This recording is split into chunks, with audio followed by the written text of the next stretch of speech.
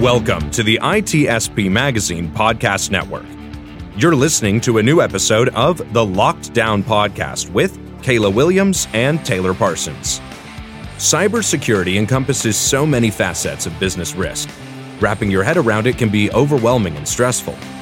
Join us to learn how to tie cybersecurity strategy to overall corporate objectives and best business practices while gaining an understanding of technical and non-technical approaches to security and privacy, regardless of tenure in the field. Knowledge is power, now more than ever.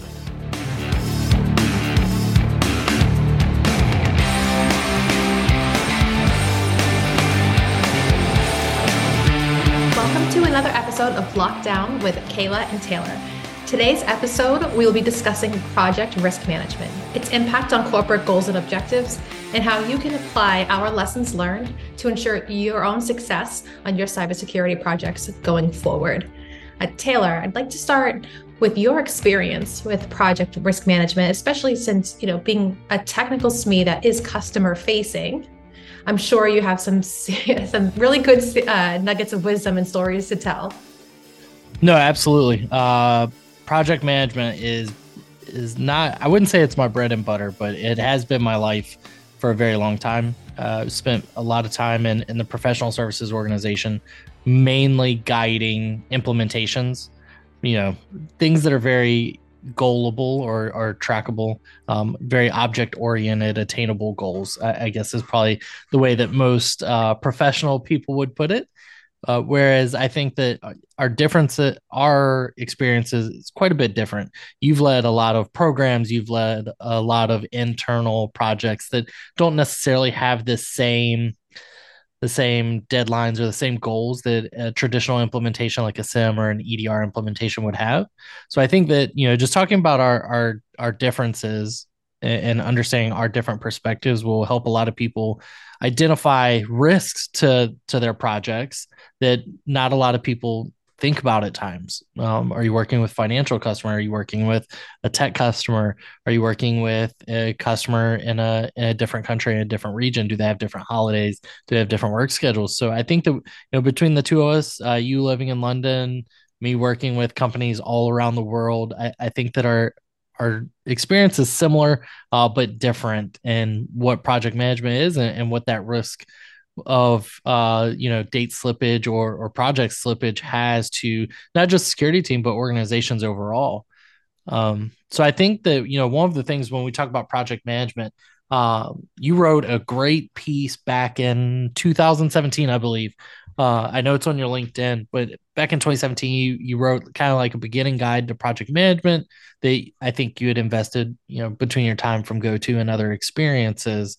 That's a great beginning resource. I know that you've developed some of your own frameworks, your own project management plans.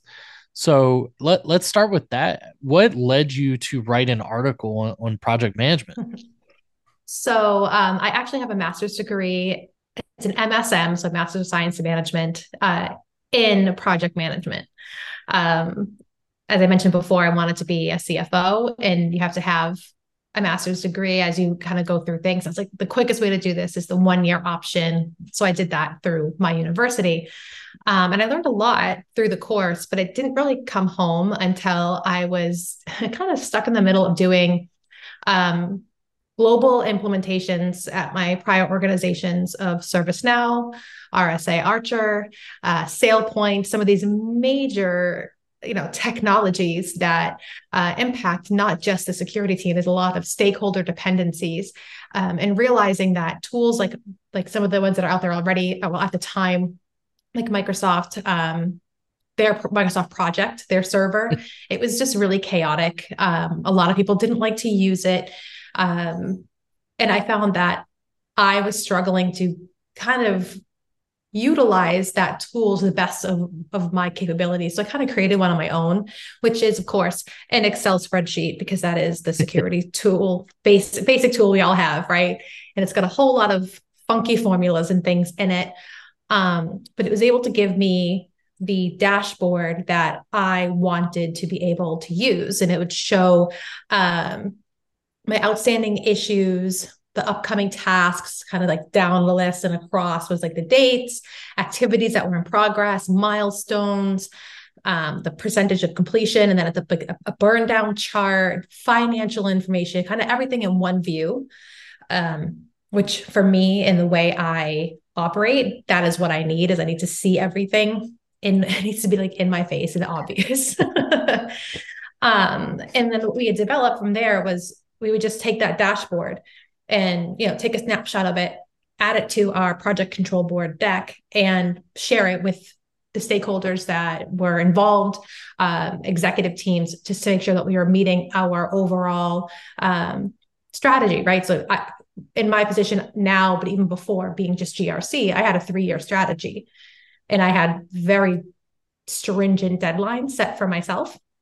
So, the standard project charter, stakeholder communication plans, et cetera. But this was a key piece to keeping myself accountable, but also all of our stakeholders as well. That's amazing. I think you developed what I needed as a younger professional whenever I was doing certain things. So in my experience, which has obviously been vastly different, right? I've done implementation of tools. I've done EDR implementations. I've done SIM implementations. I've done, deployments, things like that. Your traditional object-oriented goals. Whereas, again, you've done programs. So for me, whenever I'm doing an EDR deployment, right, there's not a whole bunch of burn down that I'm worried about. There's not a lot of executive ownership that I'm trying to convey. For me, it was all about getting the technical work done. I took a lot of emphasis out of the traditional project management. When I was earlier in my career, I was very much just technical focused. Is it done? Is it working? Did we cause any business interruptions? And then obviously, as I progressed, there were things that I noticed people were getting promoted or getting paid more. I was like, guys, like I do, 2 times or 3 times the projects they do. And one of the things was because I took the emphasis out of the management portion of the project, my projects weren't as seen as successful because I wasn't communicating the way that the business expected me to communicate. And I think that, business communication is one of those risks around project management that we don't put enough emphasis in. So communicating, are there going to be delays? Is it a customer delay? Is it a tech delay? Yes. Oh yeah, absolutely. And I think this is kind of where the project risk management side comes in. Everyone, I think I should have a disclaimer here. Risk management is not a Debbie Downer field. It is not a crying wolf scenario. Risk management is actually being transparent and saying, okay, these are the potential things that could go wrong or right. Let's be clear there. Can go right. It's an opportunity. But how are we going to respond if something then is a risk that moves into fruition and turns into an issue or an incident? And having contingency plans backed up and documented, right? Like I always say, yeah, well, what if I'm hit by a bus tomorrow? You're not going to know what to do. Well, if I'm hit by a bus, you go into my project plan, you can see what the contingency plan is at, because the sudden loss of a key dependency, there should be a plan for that, right? So part of the risk management piece, to your point, is raising these things for awareness for the people that are making your decisions for you. So in several of my projects, key dependency, yes, of course, that's always an issue, or could always be an issue, whether it's a external party or an internal team. Priorities change, right? So if you have key people dependency that you have that as a risk, you should have a plan in place. So what are you going to do for that? Well, the plan is not knowledge share, documentation, making sure that if someone is building something, there's a step-by-step on what they've done. It can be recreated in the case of an emergency. And this is not just for cybersecurity projects. This is just good project hygiene overall. But my experience with SailPoint, CyberArk, Archer, et cetera, has been very technical, and being not just a stakeholder in terms of like the owner of the project, but actually implementing it. When I've done other programs, like an entire creation of an information security framework and then having to roll that out, that's more of a hearts and minds campaign, awareness, making sure that you are, sending out the Slack messages with the emojis and like, hey, this fun thing that here's your new guidance, and taking a more soft approach to certain things versus, deeply technical. You need to have documentation, you need contingency plans, rollback plans, restoration. Like you have to have all those things documented, and each task can come with a risk. Just be upfront about it. And I think that goes back to the communication piece, right? Because one of the things that you said, talking about crying wolf, risk management, right? When I hear the word risk, I immediately think project delay, right? And I think a lot of people do. Yeah. They say, hey, we need to make sure that, risk management has been mitigated in this instance, whatever it is, right? We'll say we're deploying a new EDR agent, right? Hey, for this deployment, we need to know what the risk mitigation is for deploying during this weekend patch cycle or whatever, right? And it's like, oh wait, risk. We didn't say anything about risk. What's the risk, right? And to the point, I mean, it is a lot more than just the technical aptitude of the execution of the implementation. It is, are we communicating back to stakeholders? Are we in line with our security framework? Are we updating our security policies? Are our users aware of our updated security policies? So that there's a lot of changes there. And I do think that, and obviously my hot take in the first episode, people are, the biggest risk to any organization. Communication's the same way whenever you talk project management. I think communication is the biggest risk to any good project plan, because if you're not communicating effectively but you're getting the job done, no one knows that the job's getting done. If you're communicating effectively and the project's not getting done, again, priorities change, you adjust and deconflict. So I know that some of the biggest risks or biggest challenges as not just a project manager, but as a leader of project managers is kind of that deconfliction or that reprioritization. I know that you've handled that well in growing the CISO org that you're currently in. You stepped in, last year, and it was a growing team, and you've grown, several individuals into different roles. You had AppSec at one point. You've got security developers.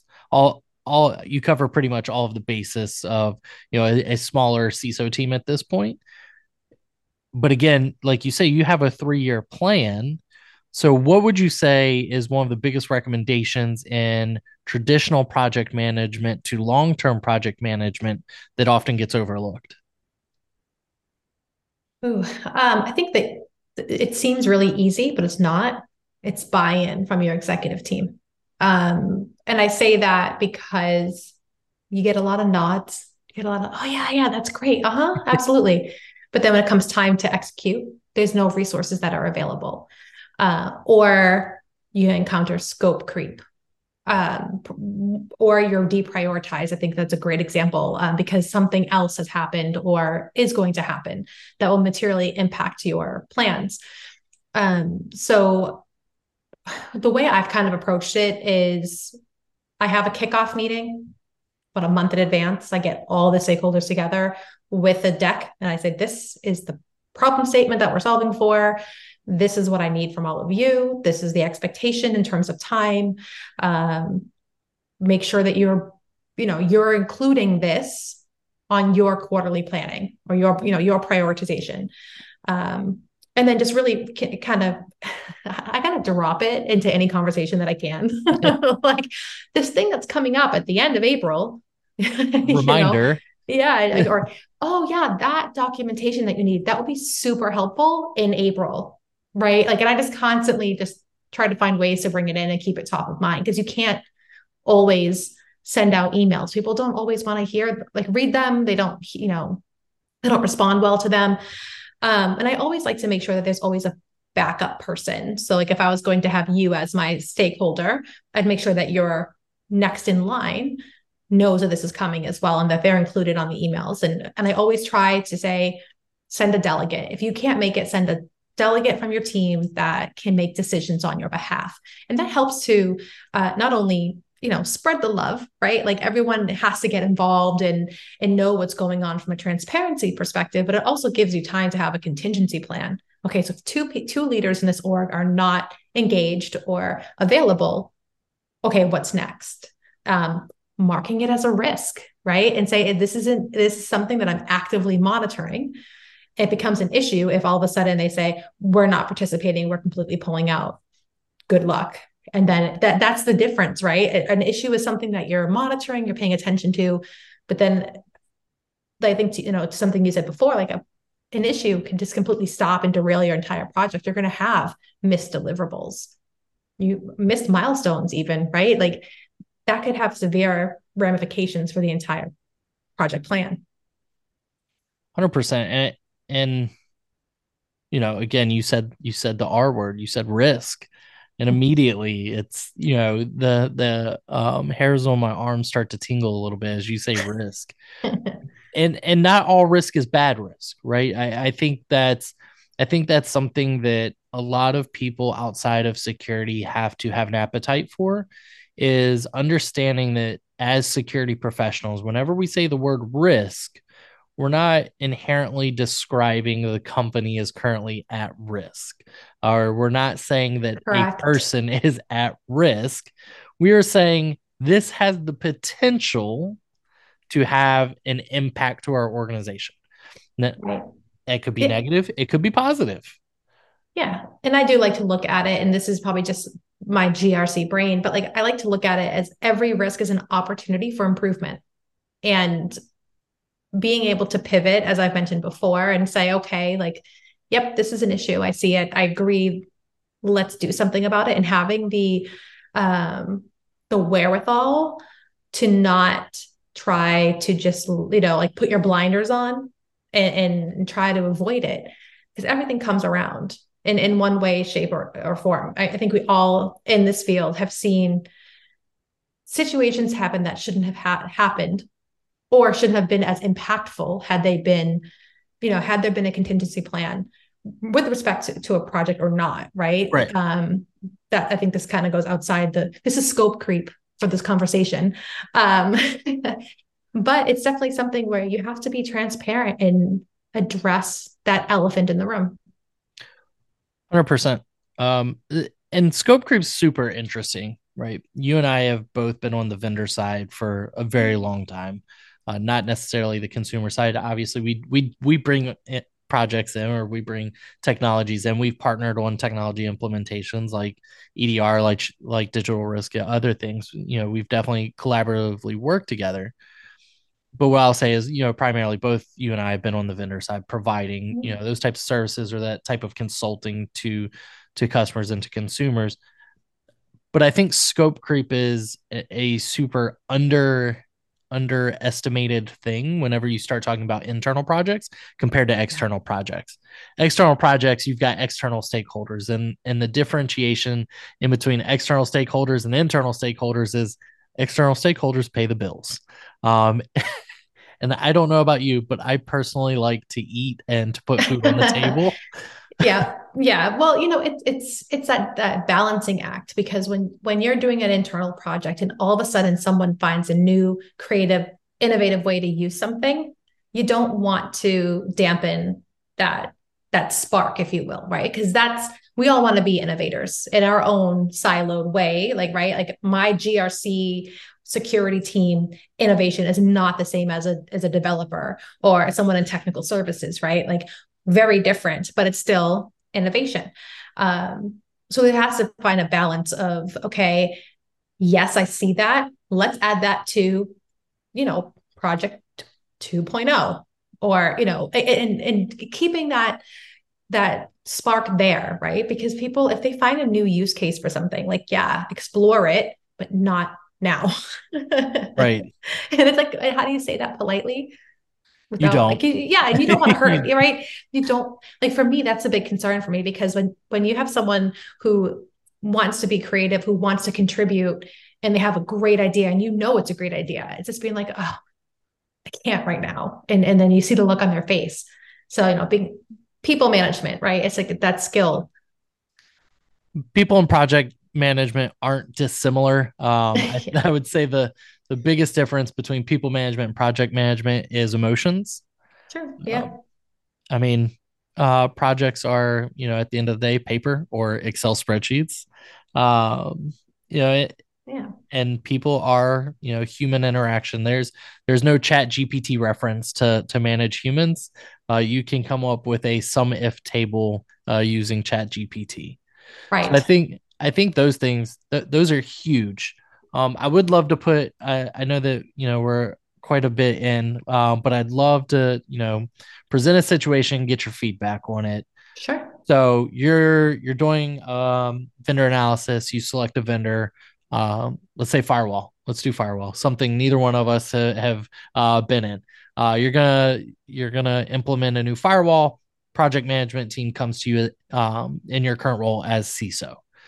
What is the one detail that you're looking for from a project management plan where you can immediately tell if the project's going to be a success or if it's going to be a struggle?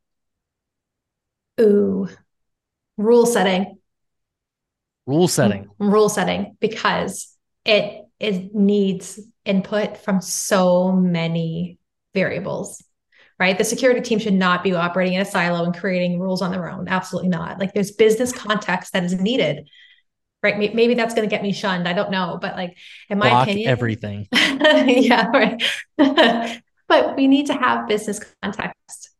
Whether it's a security project or like an operations team that's doing it, there needs to be input from all different aspects of the business, because if you have one area saying, oh, block it, but then an upstream dependencies like, no, I need that. Like, what do you mean block it? Like, that you're going to have problems, and it's just going to slow down productivity. I did a project when I worked for a financial services company. It was WebSense. Remember them Oh way yes. back then. And that was one of our things too, was the time limitations, blocking certain websites, allow lists, things like that. And we started blocking things that we thought we should block, like guns and ammo magazine, right? That we like, why does anyone need to look at that on their work laptop on our network, VPN or otherwise? And it turns out they were a customer, and the relationship manager needed access to their web page because it had investor relations information and certain other things. But that was a silly mistake that could have been avoided if we just had a representative from that customer success team able to say, these are all our customers with like suspect names that might trigger the typical blocking. So it's important to involve all your stakeholders in setting rules. It can't be done in a silo. 100%. And I think that that works two ways. I think for non-security tools, the or non-security applications, SaaS applications, on-prem applications, whatever, however you want to classify things, that have nothing to do with security. Maybe it's a customer success tool. Maybe it's a proxy. Well, proxy is still security. Whatever it is, I think that there's a line where it comes down to the RACI matrix, right? I know that RACI is kind of highly debated, but I think that regardless of whether it's a security or non-security tool function implementation change, because of the way that the threats are presented in today's threat landscape and the way that threat actors are evolving, new phishing, SMS Mm-hmm. phishing, vishing, whatever you want to call it, Yeah. all of the different avenues with MFA bombing and everything. I think that cybersecurity at the end of the day is a consultant on everything, and should be considered for everything. And I think as security professionals, to your point, we need to make sure that we're extending that same gratitude to the other parts of the business and not taking, Absolutely. actions like blocking everything, which is my default rule. Um, Yeah. I'd rather be aggressive in the beginning and have to change. And I know that that's an archaic way of thinking of blocking everything because in today's access all society, that's really hard to tell someone no. It kind of goes back to the people management piece and scope creep. But Yeah, I mean, I think that at the end of the day, as security professionals, we need to extend the same courtesy that other teams extend to us, and other teams need to forget that even though we say the risk word, we're not trying to obstruct business. At the end of the day, we're just trying to keep everyone in the business safe. Yeah, it's all about transparency. And, I get like comments all the time from people saying oh, this governance thing, like, why does everyone have to have a say? It's like, not everyone has to have a say, but everyone needs to be informed. Everyone. And that way no one can say, well, you didn't tell me, or I wasn't aware. And I think it's really important to differentiate between the decision makers in your group and who just needs to be like that RACI matrix, right? Like, yeah, it might be considered an outdated concept. I mean, I still like them. But having a group of people come together and knowing who's a voting member, if you want to say that, is important, because is it just your executive team? Is it a smaller portion of your executive team? Who should be making those decisions? And for a project in our field that's going to impact all of the business, or the vast majority of the business, you're going to want representation from every function, because you don't want to be just like with security, right? You don't want to be right at the end and then have someone say no. Because it's not just security that can be that way. Legal can be, finance can be. You need to have your gatekeepers aware of what's happening, so that there's no slowing down, there's no further risk to your deliverables. Absolutely. So I know that we're getting pretty close to time. I did want to leave you with one of my hot takes of the week. You are a Girl Scout mom. I have discovered the greatest invention ever. 2 frozen Thin Mints with peanut butter in between. Ooh, okay. Thank you. I will try that. I've got frozen Thin Mints. And yeah, okay. That is my hot take for the week. Peanut butter sandwich that's between 2 Thin Mints. Okay, thank you. I think our listeners will appreciate that too, so thank you. I know it's probably the most useless information you'll hear all week. You'd be surprised, but but it was something I discovered in my late night rumblings of the kitchen, where I didn't want to bake a 4-course meal, so it was 2 Girl Scout cookies and a spoonful of peanut butter. I'm not judging. I'm not in a position to judge. So thank you. Of course. So I think that'll wrap today's episode. Quick topic today on risk and project management, and how that both affects and I would say disrupts and provides cohesive business analysis from the cybersecurity perspective and the business perspective as you grow programs and implement tools. Kayla and I will be back next week with another episode, maybe with a guest, maybe not. And hopefully next week, Kayla will bring a hot take to the table. Thanks for listening, everyone.